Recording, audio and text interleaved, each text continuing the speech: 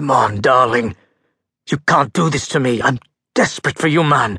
You've got to give it to me right here, right now. I need you like I've never needed you before.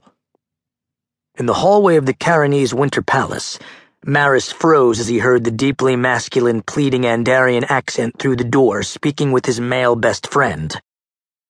No. There was no way the two of them were talking about what it sounded like. Unlike him, they were both straight. He knew that for a fact.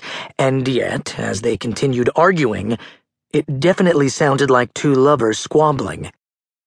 Completely confounded, Maris met Nikirian's stunned expression as the royal prince caught up to him in the hallway outside Darling's office.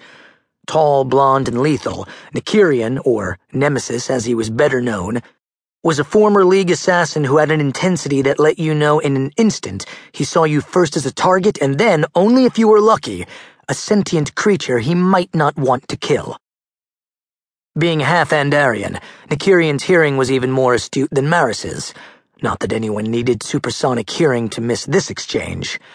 Their decibel level carried quite plainly through the heavy door of the Emperor's office. And how Darling's two Imperial guards remained stone-faced while it went on was a testament to their training. "Hell no, Hawk!" Darling snapped, enunciating each word with rage. "As much as I love and owe you, I'm not doing that for you, ever. Forget it. And even if we did, you couldn't handle it. Besides, you've never wanted it before, not like this, and definitely not from me." Maris's jaw dropped in synchronicity with Nikirian's. "Oh, come on, darling." Hawk continued to plead in a tender, needful tone Maris had never heard him use before. "After everything I've done over the years to protect your sorry ass, I can't believe you won't share it with me. Don't be like this. This isn't a want. It's a need, a major one. If you really loved me, you'd do this for me without question. Now give it to me. Please. No. Not if we were the last two beings in the universe. Not even if you were down on your knees in front of me, buck naked, and begging me for it." His expression horrified, Nikirian opened the door to show Darling and Hawk standing on opposite sides of Darling's desk, glaring at each other as if they were about to come to blows.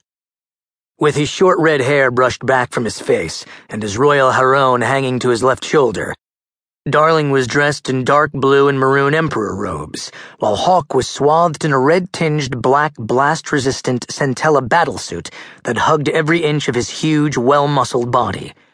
His black hair fell to his shoulders in small, extremely attractive braids that were common for the warriors on his home planet to designate them as the fiercest of their breed. The stark darkness of his warrior's uniform made his skin glow a rich, tawny caramel that would make anyone's mouth water for a taste. Obviously annoyed, Hawk turned toward them and pinned them with his red and white Andarian eyes.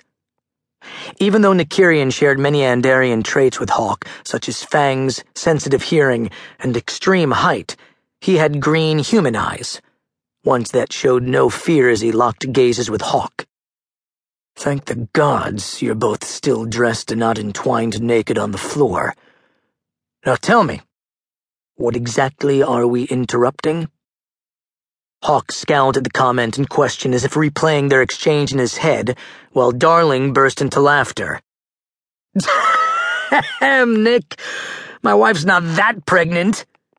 Darling's tone was filled with utter indignation. Maris scoffed. "Oh, please, honey. Zarya's so pregnant, one good sneeze could launch your son into this world in a matter of seconds." Darling gave him a droll stare, but he knew it was true. Due any minute now, the poor girl was almost as huge as a shuttlecraft, and crankier than a Gondarian werebeast. Moving closer to Hawk, Nikirian looked back and forth between them. "And neither of you has answered my question. What had the two of you shouting lewd come-ons at each other?" Now it was Maris's turn to burst into laughter, as a smile toyed at the edges of Nikirian's lips. With a nonchalance Maris knew he didn't feel, Darling crossed his arms over his chest. "It's something truly horrific, Nick. We're talking